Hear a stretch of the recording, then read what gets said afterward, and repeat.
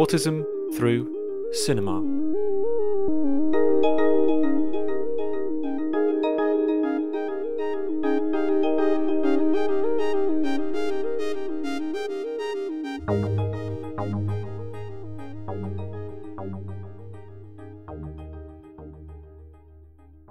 Welcome to the Autism Through Cinema podcast, investigating autistic presence and expression on screen.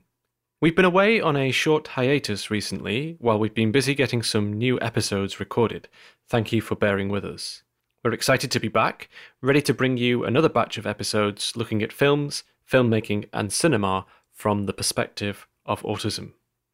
We'll also be bringing you a few extra special episodes over the coming months where we'll be talking with autistic filmmakers and researchers about their relationships to the moving image.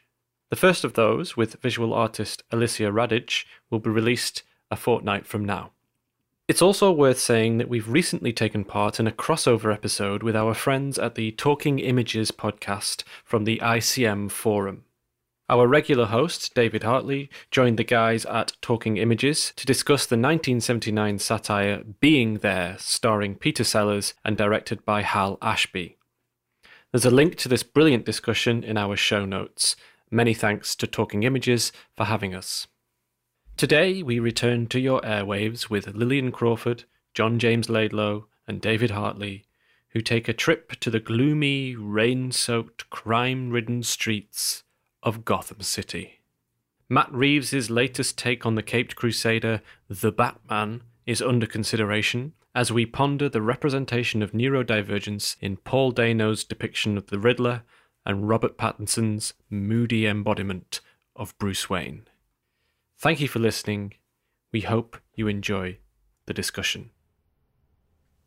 Welcome, everybody, to another episode of the Autism Through Cinema podcast. My name is David Hartley, and I'm very excited to be here again to talk about another film in the context of autism. It's a lot of fun, particularly this film, I think, that we've picked today. So I'm joined by our regular hosts, John James Laidlow. Hello, John James. Hello, hi. How are you doing today? Have you enjoyed the sunshine?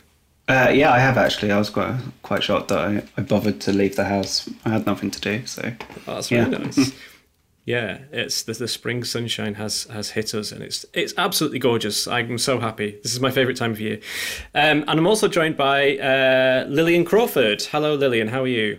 I'm good. Yeah, it has been sunny. I went to a relaxed screening this morning of a film called River.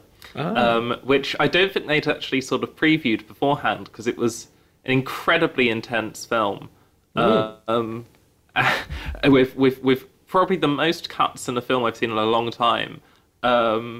And me and my girlfriend, who's also autistic, got very overwhelmed by it. So that was not good. It had the opposite effect that they sort of intended it to. Oh wow! So we sort of relaxed in the sun afterwards to sort of keep calm.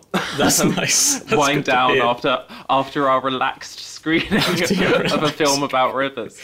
Yeah, I've seen that sort of the poster. I don't really know much about that film, but I've seen the poster and it sort of looks like quite a nice and relaxing film. If it's just about rivers. We thought it was going to be calming and lovely, and it was just like drone shot after drone shot, like corkscrewing down river bends. It was too much. Normally I'm fine with like sort of big action films like the Batman that we're seeing today. I was pretty okay in the cinema watching that. This film about rivers, I was just like freaking out. Oh wow! So yeah, maybe we need to do an episode at some point about like films that give us sensory overwhelm and meltdowns. Yeah. I don't know. It might be too dangerous a topic to. We can't be sending everybody to see. And certainly what relaxed screenings should look like. Exactly. Like, how would you do a relaxed screening of the Batman? I think it would be hard because if you kept the lighting low, you wouldn't actually see anything on the screen. That's true. That is true. Yeah, and actually when I was Googling around, I did a little bit of Googling ahead of this recording, and yeah, there are a couple of relaxed screenings happening of this film, okay. So they must have found a way, but yeah. Yes, and as Lillian has already revealed, we are... Oh, sorry. That's all right, don't worry. It's nonsense really, because everyone knows exactly what we're talking about, because the title of the podcast episode is going to be The Batman, so they'll know exactly what we're talking about, so it's fine. So yeah, we are here to talk about The Batman, which is the latest iteration of the Batman saga or franchise, I suppose you might call it, which is currently at cinemas. So we are very on trend. This is the most on trend we have been on this podcast, I think. I'm not so sure we've ever really talked about something that's been out at the cinemas at the same time so far. So we decided that we're going to be talking about The Batman today. The Batman is directed by Matt Reeves, and it is currently doing the rounds at the cinemas. It stars Robert Pattinson as the Batman, Zoe Kravitz as Selina Kyle, aka Catwoman, Paul Dano as the Riddler, and an almost unrecognisable Colin Farrell as the Penguin, which was quite interesting, and various other stars as well in there. It's currently on release, and also it's nearly 3 hours long, but we'll talk about that, I think, later on. The reason why we are considering The Batman for this film, this was actually brought up by our other regular, Alex Widdowson, who unfortunately couldn't be with us today to do the actual recording, but he is the one that pitched this as an idea. And so I asked him to send a prepared statement. A prepared statement? I mean, I sound like his lawyer. He has asked me to read out this statement. No, I asked him to send us a statement so that I could... read out a few of his thoughts, and then we can sort of use that as the point of discussion going forward. Okay, so these are now the words of Alex Widdowson. He says, "A few days after seeing The Batman, I discovered an intriguing Instagram post about autism representation. It appeared to be a screenshot of a Guardian opinion article with the headline, 'How the Batman's Riddler Perpetuates Harmful Stereotypes About Autism' by Angela Geiger. This is followed by the subheading, 'As CEO of Autism Speaks, I've spent my life fighting for the destigmatization of autism. Paul Dano's The Riddler reinforces harmful stereotypes about men living on the spectrum.' After some quick Googling, I was able to confirm that this was a parody. The crux of the joke seems to be that the Autism Speaks leadership are so in denial about their disdain for autistic people that when they attempt to advocate for the autistic community, they revive and extend old harmful stereotypes, creating new and more toxic versions." So it's perhaps worth mentioning for listeners who don't know about Autism Speaks. So Autism Speaks is one of the loudest and most problematic charities in the sector. They're mostly based in the US. Well, they are based in the US. Their website makes use of identity-first language, despite the strong consensus against this among autistic people. They fund research into prenatal testing that would facilitate autistic fetuses being aborted, and they are prominent advocates of applied behaviour analysis, which autistic survivors has described as traumatizing and equate it to gay conversion therapy. And yeah, just for my part, I've come across Autism Speaks many a time in my bits and pieces of research about autism, and they are a pretty hateful organisation. Back to Alex's words. So, according to spoof Angela Geiger, we need to stop seeing autistic men as evil savants. But is the joke just directed at Autism Speaks? There's something more complex on the surface. What does it say about the left-wing media, Guardian articles about issues of representation, and podcasts like our own? Parody is a useful tool. For example, mockumentaries help us better understand the documentary genre, exposing its codes and conventions independently from factual content. It shows that so much of documentary production is about achieving a style that feels like reality rather than giving access to reality. So the question becomes, what does this parody of us or our kind of work teach us about our process? What does it mean for us to say a fictional character is autistic? Do we feel uncomfortable reading a villain as autistic? If so, does this suggest our analytical methods are biased towards predetermined political goals, i.e. the neurodiversity movement? At one point, Rain Man was seen as progressive. How might our discussions be viewed in 30 years? Then he says, these might be silly questions, but my aim is to prompt the group to engage in a reflexive conversation about our work and what it means. And then he says, I'm sorry I can't be there, have fun. Which is a nice little sign-off after all that. With an ominous ... at the end. Yes, with an ominous triple dot at the end, suggesting that we probably won't have fun, but then maybe we will. I don't know, we'll see. Yeah, so that's what Alex's pitch to us there. So there's a couple of things going on there. He sort of wants us to be self-reflexive about the kinds of autism stereotypes that we discuss and therefore maybe perpetuate in our role as a kind of left-wing media outlet, I suppose. But also we have this film, we have the Batman as well, and I think there are a few things that we can discuss around representation of neurodivergence and neurodiversity within the context of this film, not least through the character of the Riddler, but also probably through Bruce Wayne and Batman as well. Okay, so that's where we're at with it. So I'm going to pitch it out to you guys, and what are your thoughts? What are your responses?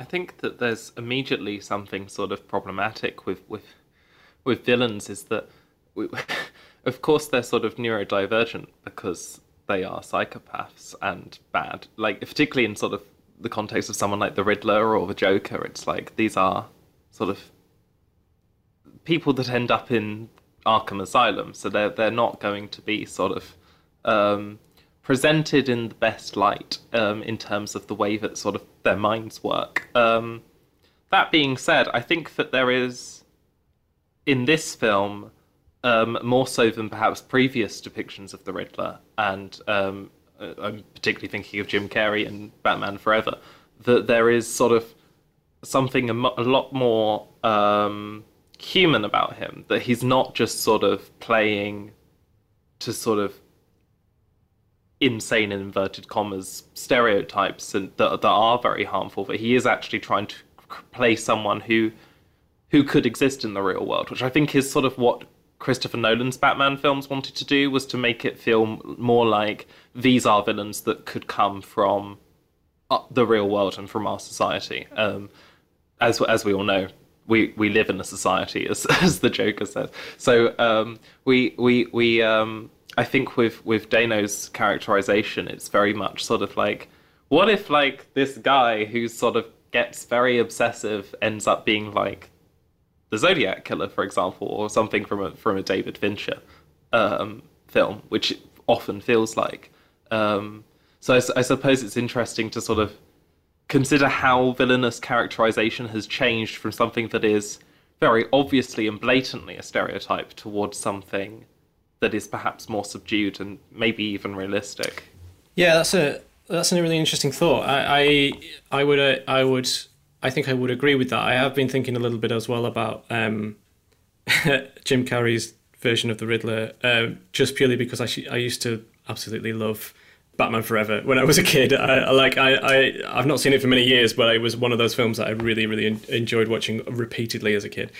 But yeah, I think that's interesting what you're saying there, Liliana, that he sort of presents a sort of slightly more realistic, perhaps, version of the Riddler.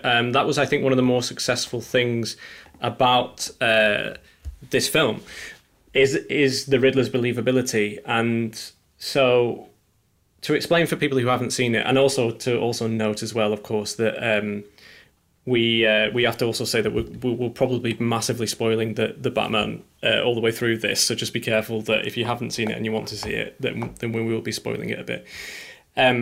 But the Riddler in this is a kind of he's represented as a kind of sort of incel, a toxic sort of incel, heavily online man who is railing against what he sees to be the kind of corruption of Gotham, and is going around killing various high-ranking officials who are deeply corrupt, and in that sense is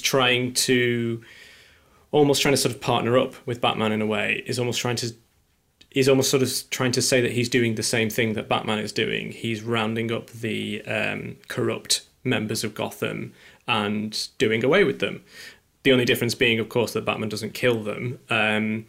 And the Riddler does. And he sort of is this kind of masked figure, mostly online.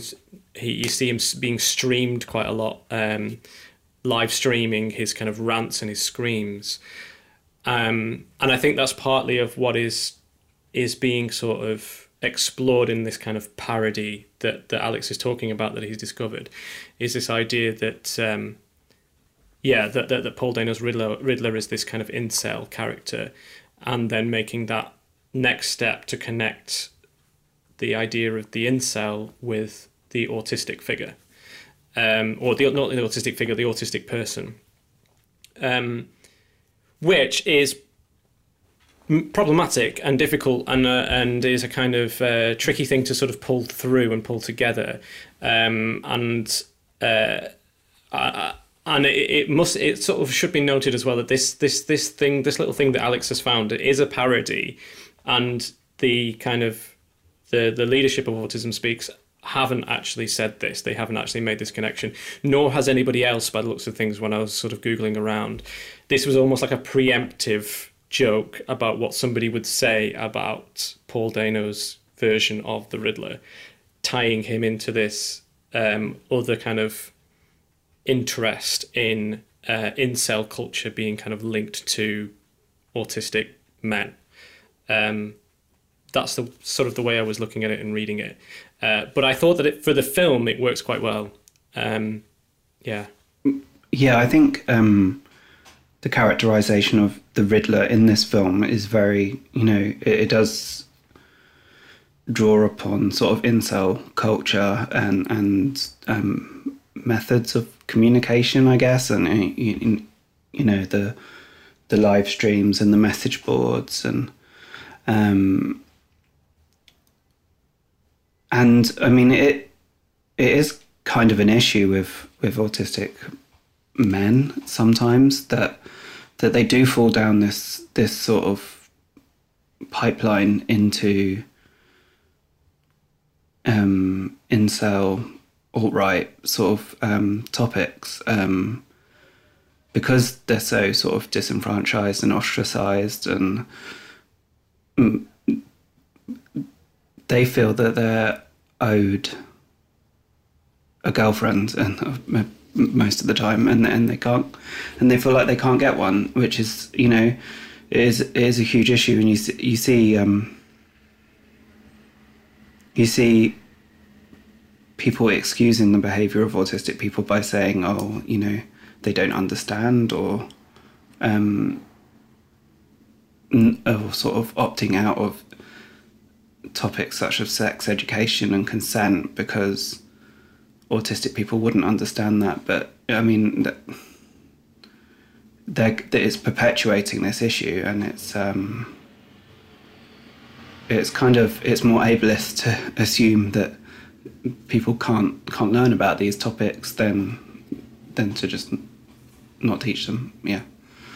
And there's definitely something like in the sort of the idea that if you sort of divert away from society, that there's this sort of stereotype of the sort of very mathematically minded autistic person, the sort of person who loves doing like sort of GCHQ type puzzles and coming up with these ciphers, and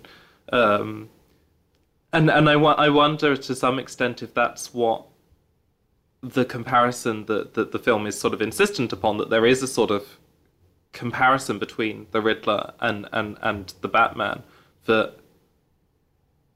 that's the way that they're able to communicate with each other, that it's almost like the Riddler is sort of assuming that because the Batman is similar to him, that Bruce Wayne is going to interact with him through these codes and through these ciphers, which all of them are addressed directly to him. There's a sort of card on each of the murder scenes that says "to the Batman," and it has these codes, and he just sort of assumes almost that Bruce Wayne will get the same level of pleasure out of his game that he's having. And I wonder if that's sort of consciously sort of a sort of misreading of neurodivergence that the film is sort of doing intentionally, or if that's just sort of to what extent that's actually sort of relevant. I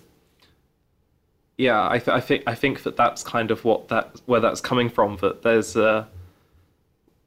some. I mean, I often think like that the way that I find it easiest to communicate with people is to talk about films. That's like, because most people have watched films of one form or another, and I'd sort of learnt from a very young age that people like films. So I thought, well, if I watch all of the films, then I will always be able to talk to people, because films are sort of contained versions of reality. And if I understand a film, I can relate a film to a person and how they behave. I almost wonder if there's something in that, in terms of sort of, well, when you can't communicate, or you find it difficult to communicate in a sort of neurotypical fashion, how do you go about it? My example is obviously much less extreme than becoming a serial killer and sort of creating these almost like sort of escape room settings, which are quite fun. I mean, there's a reason that Matt Reeves has done that in this film, is that there is definitely an appeal to that. I think now more than ever, in a sort of, as I said earlier, like a sort of Seven or Zodiac kind of vibe, that there's a form of entertainment to it, that maybe that's not something that is connected to sort of the way that brains work. I don't know, but it's certainly interesting that those murders are so pointed in sort of a message, rather than just being sort of terrifying it in the fact that there doesn't seem to be any reason to them or object, which I think there is the case in with some Batman villains, but it does feel sort of anarchy for the sake of anarchy, like Bane or something in Dark Knight Rises. So I think I found that aspect quite compelling at first. I mean, I lost interest by the 5th, 6th, 7th, or whatever of these same scenes going on for an interminable sort of 180 minutes. But I think that early on I thought, oh, this is doing something quite different to other superhero films, and that it is engaging with sort of the psyche of the villain in that way. Yeah, that's interesting, actually. Yeah, it's interesting to think of it in that way. That the Riddler is... that there is a sort of psychology being explored within the Riddler's character, and one that is trying to sort of tap into a very real anxiety of the present moment, I guess, through incel culture and the fracturing, I guess, of communication through being massively online and being sort of contained within a kind of online world and in a kind of feedback loop and that kind of space.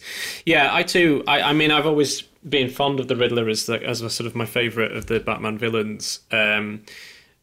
Classically the Joker is all about anarchy and chaos, but the Riddler seems to have a little bit more thought process behind his actions, I suppose.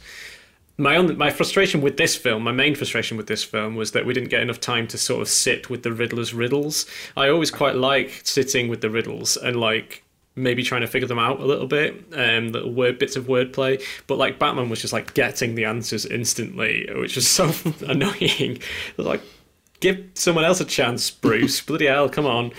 We're not all instantaneous geniuses, like just getting this answer straight away. So that I thought was a bit irritating. I thought they could have let us sit with the actual puzzles, and the puzzles themselves could have been better, I suppose. But yeah. Do you think to some extent that he was sort of like, in that sense, Batman is sort of like a Sherlock Holmes figure in terms of sort of the way that he behaves in those scenes? And the sort of aloofness, and the like, the police not wanting him in, and the sort of Lestrade issue with Sherlock. It's just, I was watching those scenes thinking, are they sort of trying to play into the same kind of like sociopathic stereotypes that Sherlock was accused of around sort of Benedict Cumberbatch's characterization of Sherlock? And I thought that was quite a strange direction to go in for a superhero film, especially a Batman film. Sorry, I interrupted you. It was just something I'd thought about. No, it's right. Yeah, he does very much lean into the detective side of Batman. And in a way, actually, I'm not an expert on Batman necessarily, but I think he did originate as a kind of detective character. Detective comics. It's detective comics, isn't it? Exactly. So maybe they were trying to lean into that, but it all also adds to that kind of David Fincher Seven-esque vibe as well of the kind of cop duo who are figuring out the grisly sequence of murders. But yeah, I mean, related to what to the so I was doing a bit of reading this afternoon on the the connection between autism and incel culture. And you've already mentioned, John James, about there being that kind of problem within that sphere of particularly autistic men being kind of attracted into the world of the incel culture. And I guess for listeners who are unfamiliar with what the term incel means, it refers to people who refer to themselves as involuntarily celibate, shortened to incel, and generally tend to be quite very toxic men who are extremely anti-feminist and sort of band together in kind of online communities and just share lots of horrible like jokes and thoughts and messages and etc., particularly surrounding women, because they tend to be men who believe themselves to be like they're usually men with like very low self-esteem who don't believe that they're very attractive or very are not going to be the sort of men that are selected or chosen by women, and therefore turn that into a lot of bitterness towards women. And that's partly what what Paul Dano's Riddler character is kind of tapping into, that kind of world. And it is interesting that there is a connection there there is seemingly a connection there with autism, because there's this sense that autistic men who are maybe prone to becoming disaffected and might struggle to make friendships and have relationships end up within these kinds of communities. The problem then for me is a lot of the discussion around incel culture quickly starts to talk about violence and about the perpetrators of extreme acts of violence. And there have been instances of kind of incel types who have gone out and done very horrible things and mass shootings and all sorts of really distressing, problematic things. And then what we find happening is this other kind of phenomenon of the media then zeroing in on autism as a part of the kind of reason for this person of doing violence effectively, or one of the reasons, or sort of one of the collected sort of psychological reasons for this person perpetrating this violence, and which is a really difficult and really problematic area. But it is worth noting, of course, that most autistic people are not super violent people who are going to go out, and actually they're much more likely to be victims of crime rather than the perpetrators of crime. But there is this phenomena within the media of attaching autism to these kinds of people and sort of saying that this is one of the reasons why this person has done this. And when you then transpose that over to the Batman universe, you do have this, as you were saying earlier, Lillian, have this very problematic representation of mental health conditions, which are all attached to the various villains of the Batman world, and also kind of super villains anyway within any sort of superhero world are often sort of these people who are supposedly schizophrenic or have borderline personality disorder. And as I've discovered doing some sort of little bit of research, the Riddler is often connected to autism, maybe partly because of this kind of preference for sort of riddles and puzzles and that kind of thing. So it's an interesting, and it's a murky and interesting world, but it's like it's something that was troubling me while I was kind of watching and contemplating the Riddler as a kind of autistic figure potentially. Yes, because of course most autistic people are not. Autism is not a thing that predisposes people towards violence. It is the situations of society that might lead autistic people and other non-autistic people into kind of worlds of extremity. Yeah. Anyway, sorry, that took quite a grim turn then. I think that there's quite a good video essay by ContraPoints on YouTube about incels and incel culture, which I watched it ages ago, so if anyone listening wants to know more about it, she does a pretty deep dive into that. Excellent, thanks John James. We'll find that link and we'll add it to the description, I think, of the podcast, and hopefully people can have a look. Yeah, it's interesting that we're sort of talking about autism and sort of the extent to which there's almost a sort of moralistic implication that if we are to take it that Bruce and the Riddler both are autistic, and they sort of take that in different directions almost, or sort of that autism doesn't make you a bad person. That comes from something else, or if that's sort of the implication. I think that it's interesting as well that there's a sort of narrative in a lot of superhero films and in cinema in general of sort of the person, of two people having the same sort of trauma and the way that those two people sort of respond to it in different ways. So in this case, both the Batman and the Riddler are orphans whose parents were... Am I right in saying the Riddler's parents were killed? I can't remember. I think so. Yeah. And it's the same again, that there's this sort of vicious circle that the Riddler then kills the mayor and leaves this child without a father and sort of this connection that Batman has with the child. And there's almost a sort of level of hinting that, you know, this is that kid's origin story. What's it going to make him become? You know, that trauma must inherently sort of drive you on a path of righteousness or on a path of revenge. I mean, obviously, the Batman himself obviously keeps saying that he's vengeance, and Catwoman sort of calls him out for it and nicknames him vengeance in a very funny way. It is interesting to see how sort of that there are these similar backgrounds, but it's almost like there's this very clear sort of very ancient idea of sort of good and evil that, you know, it's not our experiences or our mental health issues that sort of make us bad or good people. That comes from sort of the way that we allow it to manifest itself. And I wonder almost why that's been allowed to sort of continue to drive the plots of these films. Like, you'd think that people would get kind of bored with that eventually. That they don't. We need something sort of more interesting. Well, I suppose you can have radioactive spiders or whatever as sort of the origins of these things. But I think in this case, it's particularly interesting that there is such a sort of clear parallel drawn between the two characters and the way they interact. And I think that's definitely the most compelling aspect of this.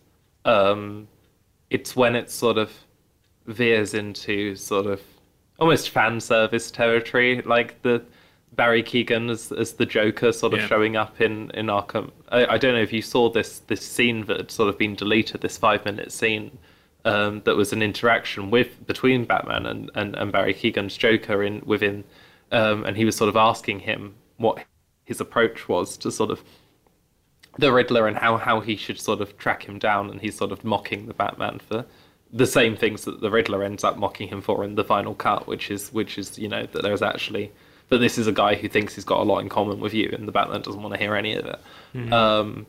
But there is that sort of scene at the end where the Riddler's in Arkham and they're sort of joking together about making friends and so on. It's like, okay, so we've got a new Suicide Squad or whatever, like on the way. The Suicide Squad. I don't know what they'll do to reinvent that, but well, I guess the next one... there are these aspects to it, but also there is something interesting going on. I just don't think it's particularly effective. Sorry. Well, by the end, Batman or Bruce, he sort of sheds that word vengeance, doesn't he? Sort of, because there's that really compelling. I really liked the opening of this film. Actually, there's that really compelling bit at the beginning where Batman is doing his sort of like Fincher-esque gruff voiceover in the kind of noir city, where he's reflecting on the fact that when they put up the bat signal, all of the criminals get scared, but they're scared of the shadow. They're scared of him emerging from the shadows, and so he's lurking in all shadows across the sea. I thought, this is quite interesting. This is quite poetic and interesting. And he very much sees himself at that point as vengeance, as this person that's coming out and sorting out these people out. But then by the end, he's changed his mind. I suppose that's supposed to be the arc that he's gone on through the journey of this narrative. By that end, he's shrugging off this idea that he's vengeance, and he's now this saviour, I suppose, as he sort of gently carries an injured child and puts them on a stretcher and sees them off into the helicopter. There is an interesting attempt there, I suppose, it's classic Batman of finding the kind of the hero and the villain as the different sides of the same coin. But but there's that moment when Batman meets Riddler in the jail, sort of near towards the end, and the Riddler genuinely believes that he's got a friend in Batman, or he genuinely believes he's like the sidekick almost of Batman, or the kind of that they're doing this together, and Batman just completely refuses him, and the Riddler just goes mad about that. He's just like, no, this is not correct. So it was nice to get to that point and for that fantasy to sort of break, like, I guess. Yeah, and there's a sort of overwhelm to that as well in his response. It's sort of, he really can't process what's happened because his whole world has sort of fallen apart, and I thought that was quite a powerful piece of acting from Paul Dano. And he also sings Ave Maria, and there's I think this is one of the interesting things about the film is that Reeves clearly wants this to be a sort of epic 3-hour sort of Wagnerian opera, like, and there are these leitmotifs that are used for all of the different characters, and so the Batman has this sort of like very brassy Giacchino like 5-note sequence, or 4-note sequence rather, which is sort of like 1 and 2 3 4 or something, I can't remember. And Selena Kyle, of course, has this very melodic sort of piano music because she's a woman. But then the Riddler has Ave Maria by Schubert, which is so weird. It's such a strange choice, and I wonder if that's to sort of code this softness to him in the same way that it's sort of like this is a fragile soul, almost someone that should have been taken care of but was sort of let down by the system or whatever, and as a result of that, maybe that's why his sort of mental health issues, the trauma, the potential neurodivergence sort of manifested itself the way that it did. And I think that's always the interesting thing about the sort of Batman films, is that it's the system that is corrupt, that's ultimately the villain. And really a lot of what the Riddler's saying is true and worthwhile. It's just the way he's doing it is so wrong. But you can see why he's doing it, and that actually the villains are sort of everywhere kind of plot that I think it's these are all very interesting ideas that this film has. It's just so frustrating sort of seeing them played out in the way that they are. Yeah. I wonder if you just mentioned Selena Kyle's theme and that she's different because she's a woman. She has quite significant trauma as well, and she doesn't fall into the trap. I don't know what I'm trying to say. She doesn't fall into the binary of either being a hero or a villain. She's just kind of getting on with her own stuff. She's she wants what she feels is owed to her, and then she wants to get out of town. She's not on some grand mission. Yeah, that's really I think she's such an interesting character as a sort of, as you say, as sort of existing between this sort of binary that's been set up between Batman and Riddler of sort of good and evil, and that she's not like other Catwomen. She's not sort of deliberately coded as a villain in any way. She's, if anything, she's sort of existing in the sort of in between space between those two things, and obviously she has this sort of these interactions with Batman, but at the same time, she's much more sort of connected to who is sort of implied to be her girlfriend, that she sort of refers to as baby a few times, and who goes missing, and there's something very human to that. And when she's sort of stealing, she's not stealing for sort of wealth purposes like Anne Hathaway's Catwoman or Michelle Pfeiffer's Catwoman, where it's sort of it's very selfish. She's a very selfless person. And I think it's such a classic thing of these superhero films where there is queer representation, to make it so muted to the point where this is supposed to be a sort of adult version of Gotham, an adult version of Batman, and yet it feels completely sexless as a film. Like, you don't believe that anyone has ever had sex in this world. Like, it's just very... There's sort of there's like these really creepy men in a sort of like Last Night in Soho kind of sequence where she sort of goes into the Penguins Club and it's like these men are sort of staring at her. So sex is very much a sort of, if it exists, it's sort of predatory. It's entirely a negative thing. So it's a shame that we almost don't see that a bit more between sort of Selina Kyle and her girlfriend, and also sort of what you were tying into this sort of with incel is sort of about celibacy and sort of the sexlessness of it. It's sort of interesting to see like the interaction between Batman, who supposedly has everything, or Bruce Wayne, who supposedly has everything, and the really awkward scenes that he has with Selina Kyle, where they sort of have this peck on the lips moment, which is sort of like, you know, limits of the Hays Code style, sort of sexual contact. It's really strange. It's so at odds with the vibe that the film is trying to go for, I think. Yeah, I found that the sort of the kisses of Selina Kyle, Catwoman, and Batman to be...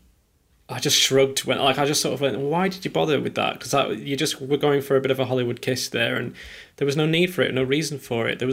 I couldn't even really detect any sort of sexual tension between the two of them. They just looked like buddies. For me, like, the Catwoman in this was like, she was like a sexy Robin. She was like his sidekick, really, and which was fine actually. And I quite liked, as you were saying, I quite liked the idea of casting her in that way. And when the sort of few moments that she had of action were quite fun, and you know, she uses a whip to pull people over and that kind of thing, and quite liked that, you know, and I almost ended up wanting to see more of her and wanted to explore her life a little more, and yeah, the very half-hearted kisses that Robert Pattinson's Batman did not look like he was particularly into at all by any stretch. I couldn't actually remember if they kissed or not until you mentioned it, Lillian. I was trying to remember. It's just such a nothing moment. Yeah. Like, if there was going to be any kiss in the film, it should have been when Catwoman sort of comes home and sees, you know, and her girlfriend's worrying, like a sort of any kind of like sort of interaction between them. It was so strange that there was this sort of relationship set up that wasn't, which we weren't even allowed to know. It was almost like, it was that classic trope of like, oh, they're just two really good friends who share an apartment and sleep in the same bed. Like, you know, like, yeah, it's so frustrating watching a lot of superhero. I mean, there's something that I've sort of complained about with Marvel for years, and then Chloe Zhao tried to do it in sort of Eternals with like the most sexless sex scene that I've ever seen. With sort of Richard Madden and Gemma Chan sort of humping on rocks in the desert, and you're just like, what is this? There's no emotion in this at all. I wonder what it is about superheroes then. I don't know. They're just so sexless, or sort of like, I don't know, it's like their quests are just too important or too massive to be bothered with that kind of thing. I don't know, because there's never been any chemistry. But it almost sort of ties into those stereotypes we were talking about of sort of autistic people. Yeah. Of this sort of, that autistic people don't understand sex and are sort of differentiated from it or removed from sort of the ways that neurotypical people are able to sort of intimately interact. It has this sort of very strange, unrealistic feeling to these relationships, to the point that it almost feels clinical in all of the ways that people sort of interact with each other. Yeah, it does. It's curious. Just thinking of the scenes with Robert Pattinson and Zoe Kravitz, there's a really awkward, quite horrible bit where the Batman sort of blames Selina Kyle's girlfriend for what she got into, because presumably she was a sex worker or a dancer, and that's very tied in with sort of incel philosophy as well, like, that it was somehow her fault. Yeah, absolutely. And there's that whole the thing that I really liked that sort of Zoe Kravitz sort of brought to that performance was that Selena Kyle is sort of calling out Batman's privilege.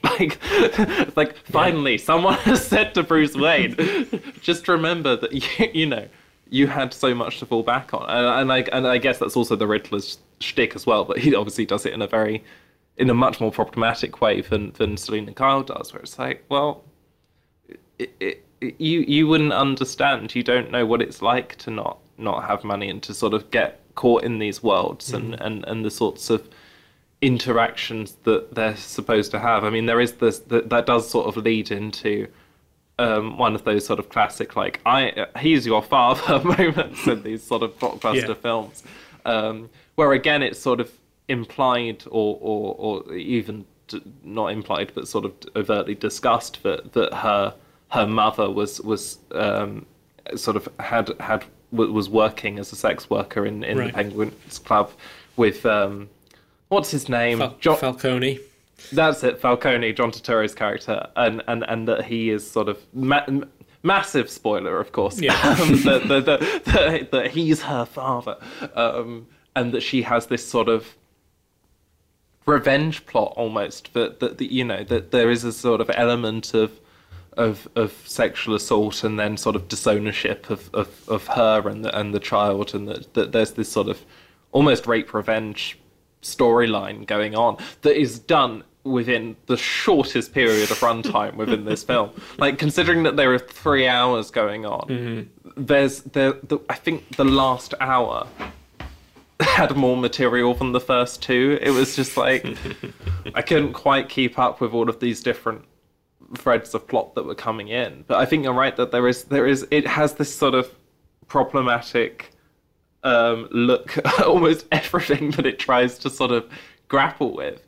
And I think its intentions are probably quite good, but as you say, it's sort of the Batman doesn't come out very well from that. But maybe that's the aim, that he is supposed to be sort of morally complex and not sort of the beacon of good and right that he believes that he is.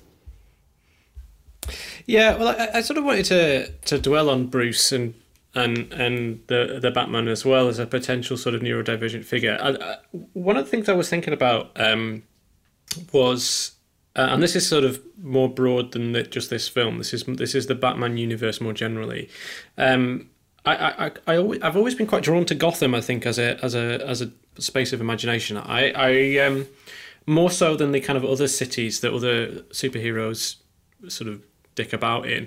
I like, for want of a better phrase, I've always been quite interested in Gotham. Gotham seems to be sort of quite a sort of successfully gothic space, and I was trying to think through like what is the success of Gotham? Why is Gotham such a compelling place to spend time in? And thinking about it through in the kind of context of autism and representations of autism and thinking about autism, I kind of see now Gotham as this place that is kind of characterized by an extreme lack of empathy. Like there's just no empathy within anywhere of Gotham, and that is because at the heart of it is always corrupt. It's always somebody at the top is always, or many people across the top are always in some way corrupt, and this film does actively explore that, and that it's kind of controlled by a mob boss, and there's a mafia element in there that is keeping that kind of unempathetic strain carrying on, and then all of the kind of underlings, all the people of the city, they just all seem to be in gangs, and they're all robbing shops or robbing banks or beating people up on tube stations or train stations, and criminality is run rife, and the whole place is rotten to the core. And the Batman is just doing his best to try and keep up with all of this and sort of keep it going. So in that respect, for me, it's almost as if Gotham is this extreme representation or extreme expression of a kind of world of neurotypicality that has gone completely unchecked by neurodiversity. Like where the kind of the typical problems of neurotypicality, so like selfishness and being very big-headed and very self-important and every man for himself, with a lot of individuality, and prone to corruption and all this kind of thing, that sort of is that I would potentially characterize as the characteristics of neurotypicality in a negative sense. And therefore Batman and Bruce Wayne are positioned as this kind of neurodivergent strain that is going out there and fighting this toxic neurotypicality and trying to stop it from totally taking over this contained world of Gotham. Which I think is quite interesting. And in some ways then that turns Bruce Wayne into this almost sort of autistic figure. He's singularly focused on Gotham. He's quite isolated. He's got this kind of drive and this passion to sort this problem out despite the enormity of it. And yeah, I don't know. I sort of see him in that fashion. So it's interesting there then that, you know, the villains of Batman, Bat villains are always sort of picking upon his kind of these obsessions to try and sort of sort everything out and be the hero of this place as his kind of almost as his psychological quote unquote problem in a way.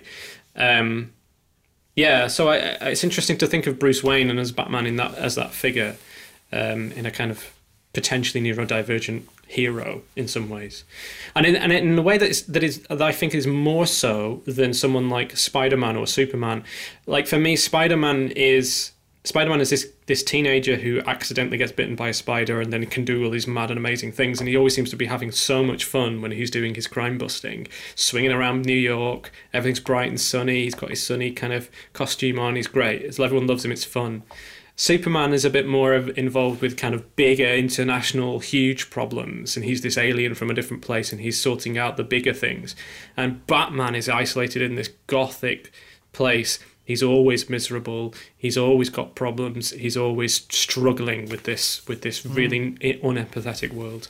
So it's really interesting you say that, like sort of comparing Batman and Superman, is that, you know, something that I've often heard sort of other autistic people say, and I say sometimes, is that sometimes being neurodivergent almost feels like sort of coming from another planet and suddenly like sort of observing people and not always understanding the way that they behave. And obviously with Superman, that's very much the case. It's the same with Thor. It's sort of the source of a lot of jokes, but there's almost that sense with Batman that he comes from this very sort of unique position within Gotham, this sort of isolated castle and mansion that he's sort of inherited from his father and mother, and that he has no connection to sort of the people on the ground. So he almost is able to sort of observe them at a level of remove, that sort of allows him to beat the bad ones down to the ground. Like, I mean, the way that he beats up the villains in this film is really visceral. Like the first scene when he's punching people, it really hits very hard, and it's like, oh my goodness, this is the good guy. Like,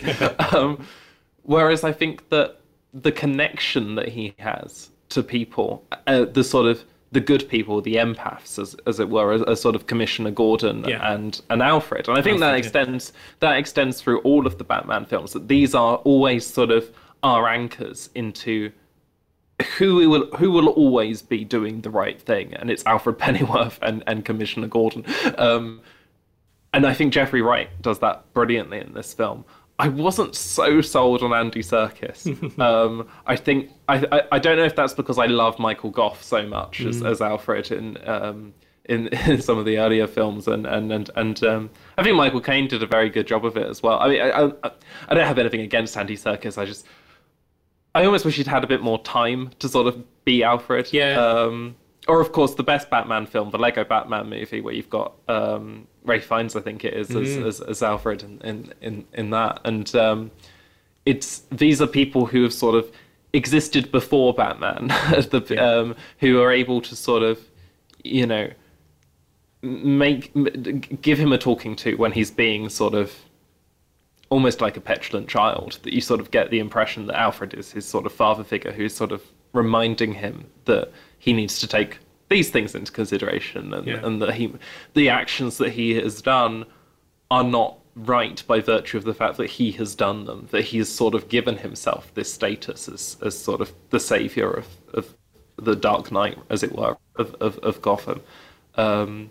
Which I think Robert Pattinson does very well in this film, perhaps more so than some of the previous actors who have played Batman. The sort of not caring much Batman of Ben Affleck, or the very sort of tech savvy and obsessed Christian Bale, or the incredibly suave 3 earlier Batmans, like Val Kilmer sort of, chicks love cars type Batman. I think that Robert Pattinson does do something different in that, he's not sort of, doesn't have that level of self-righteousness, sort of overt self-righteousness. It's not coming from a position of narcissism or egomania, but at the same time, he does need to be reminded of those things, and it's good that there are these characters who are coded as very empathetic, sort of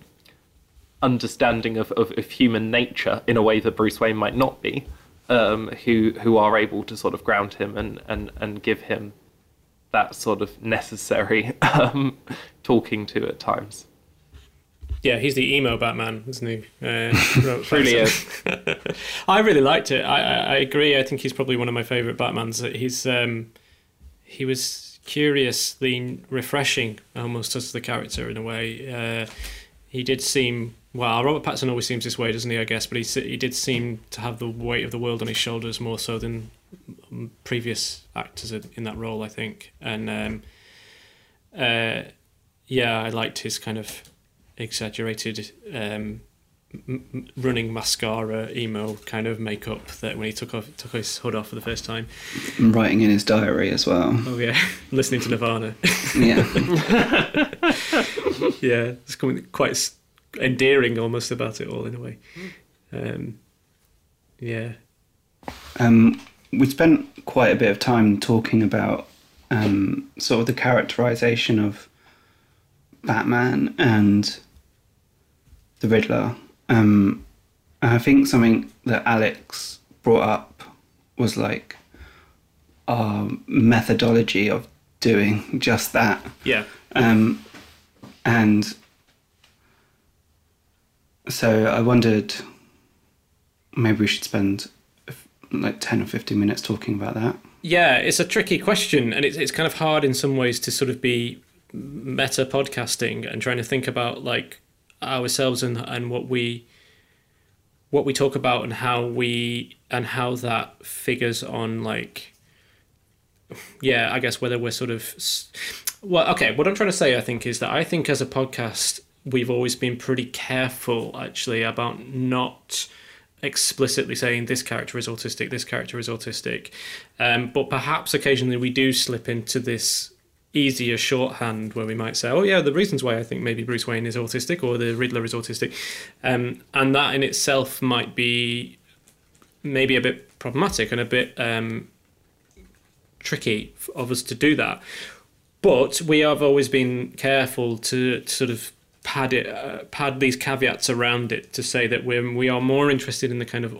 I guess, the aura of autism, or the kind of the what's the kind of the way I always think of it is sort of reading an autistic sensibility into sort of the fabric of the film.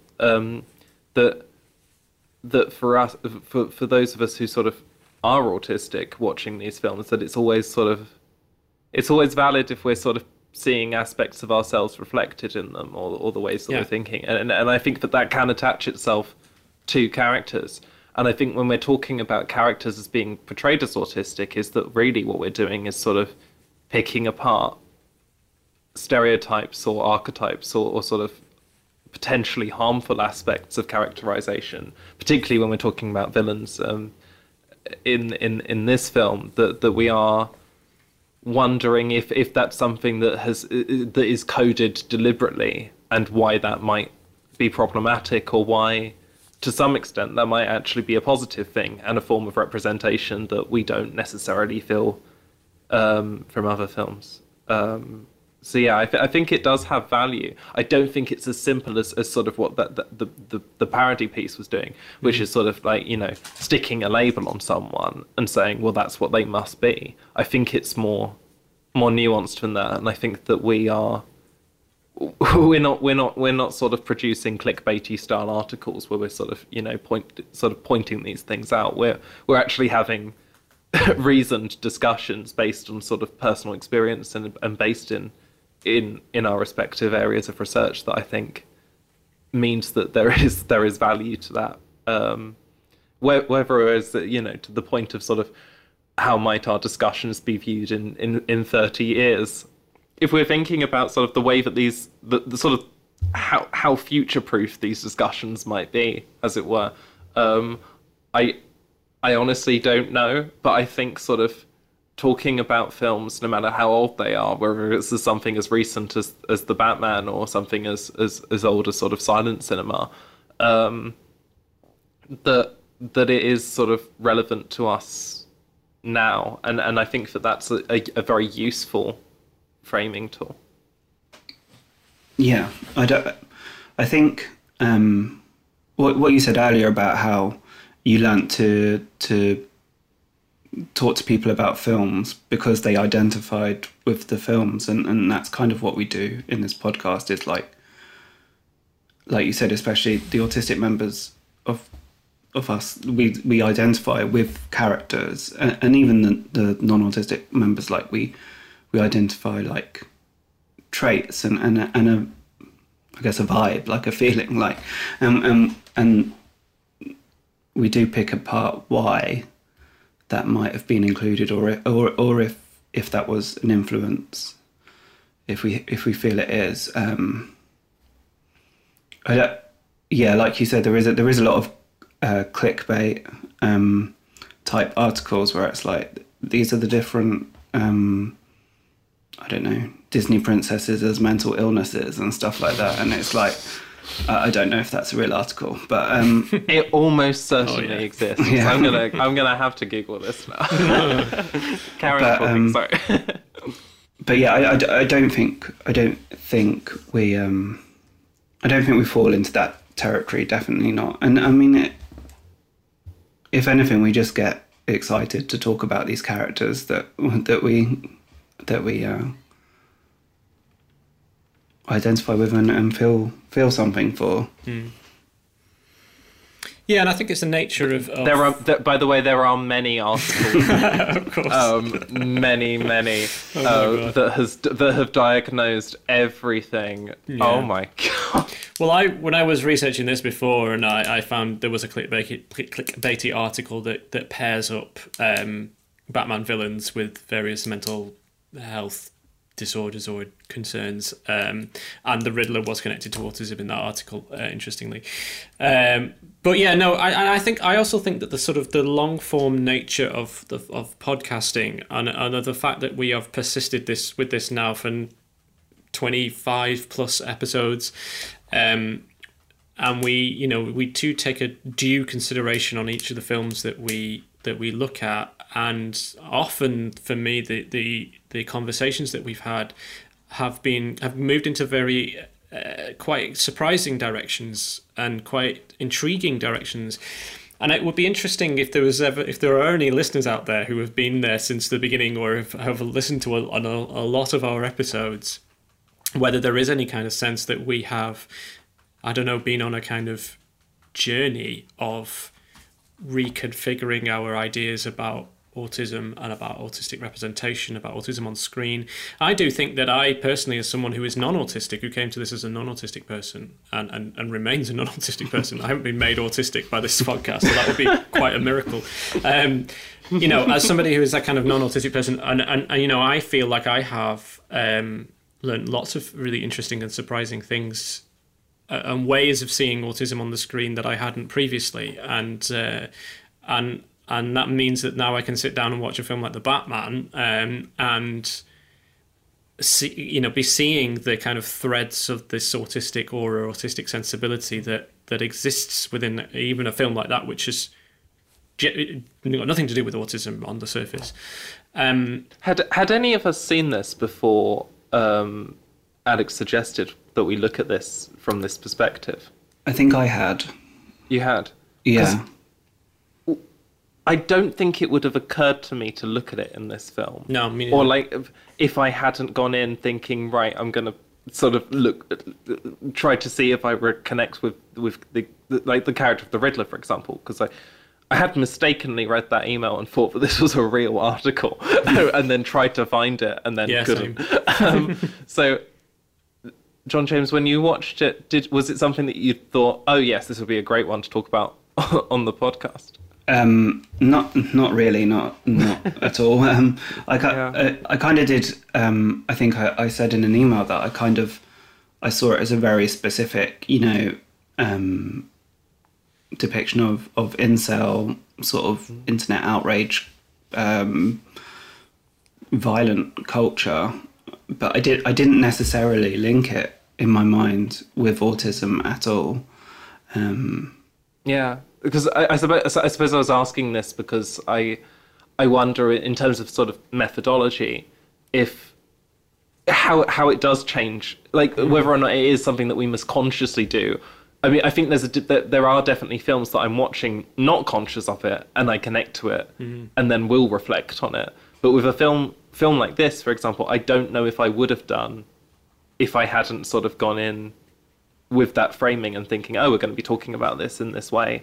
And I wonder if that changes sort of the extent to which we sort of pull things out from it that we might not otherwise have noticed. I find it useful personally because I think it's really interesting to think about these things. I just wonder if that sort of skews the way that we respond to the films that we talk about. Yeah, I think when we came out of the cinema, because I didn't know we were going to be talking about this, I kind of thought, yeah, that was all right. Like a bit too long, and I would have preferred more detective investigation. But yeah, it was okay, and I didn't really think I'd think about it that much again, which is quite harsh. But but yeah, So I'm glad you didn't feel compelled to have to sit through it again. Oh God. Yeah. Yeah. No, I probably wouldn't have done that. It was just too long to do that. It is interesting that you bring up an interesting point there, Linnea, about like what's going on in our heads when we are sitting down to watch a film purposefully for this podcast, which is the majority of the films that I've covered so far when I've been a host on here. The majority of them I hadn't seen before, and I had sit down to specifically thinking, okay, I'm going to look for the autistic content here and really think about that whilst I'm watching this film. And it's not the surprising episode for me was when I was rewatching Chunking Express, which you were also on, Lillian. Yeah. Which I was going to mention the same one. Yeah. In the same way. Yeah. Yeah, it was a film that I was already very familiar with, already adored and absolutely loved, but I'd never really properly thought about, I'd never thought about it in that context before.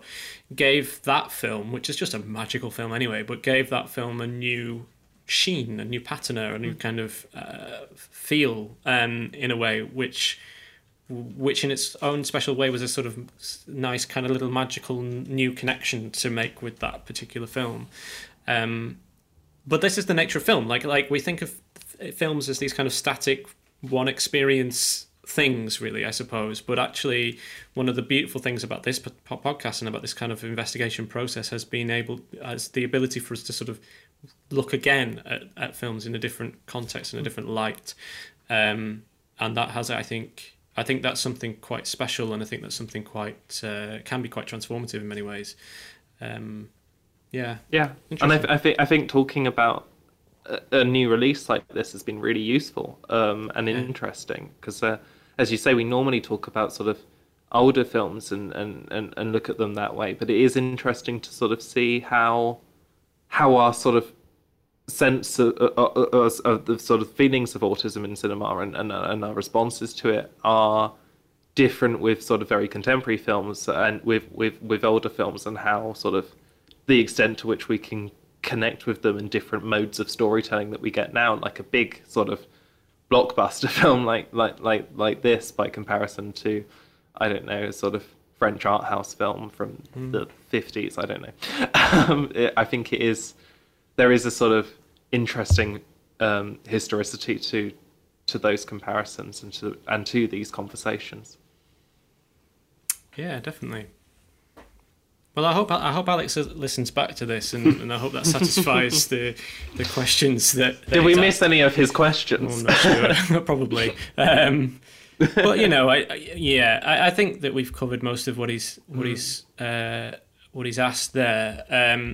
I mean, they're quite tricky questions in many ways. It'd be interesting if anybody listening to this episode has their own answers, and if they want to get in touch with us, I would love to read out some email correspondence from people if they want to chip in on this.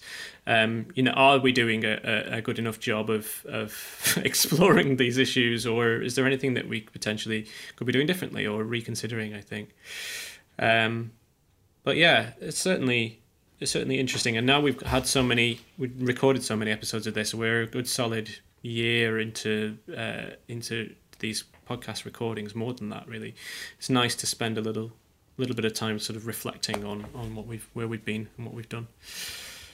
Who'd have thought that Matt Reeves' The Batman would be the film to do it? No, it's a really surprising turn of events, and I wasn't expecting this at all. But there we have it. There we go. But anyway, yes, we have been recording for quite some time now, so I think maybe that's a good point to round things off. So thank you very much. Well, thank you first of all to Matt Reeves for making The Batman and for enabling us to sit for 3 hours in a cinema watching it unfold. But mostly thank you also to John James and to Lillian for your thoughts today. And that's it, really. I guess we'll just round it off. I haven't got anything clever to say about The Batman to finish things off, except, I don't know, be safe out there. Okay, thank you very much. We should be back in a couple of weeks' time with a new episode. So thank you and goodbye. You have been listening to the Autism Through Cinema podcast, brought to you by the Autism Through Cinema project from Queen Mary, University of London and the Wellcome Trust. Big thanks to Leverett Jakes for editing this episode. Our theme song is Waterfall by Meter, used under a Creative Commons attribution from Null Teal Records. Follow us on Twitter at Autism Cinema and find out more about the project on autism-through-cinema.org.uk. If you have any feedback, comments or suggestions for future episodes, please do get in touch with us on cinemaautism@gmail.com. Many thanks for listening.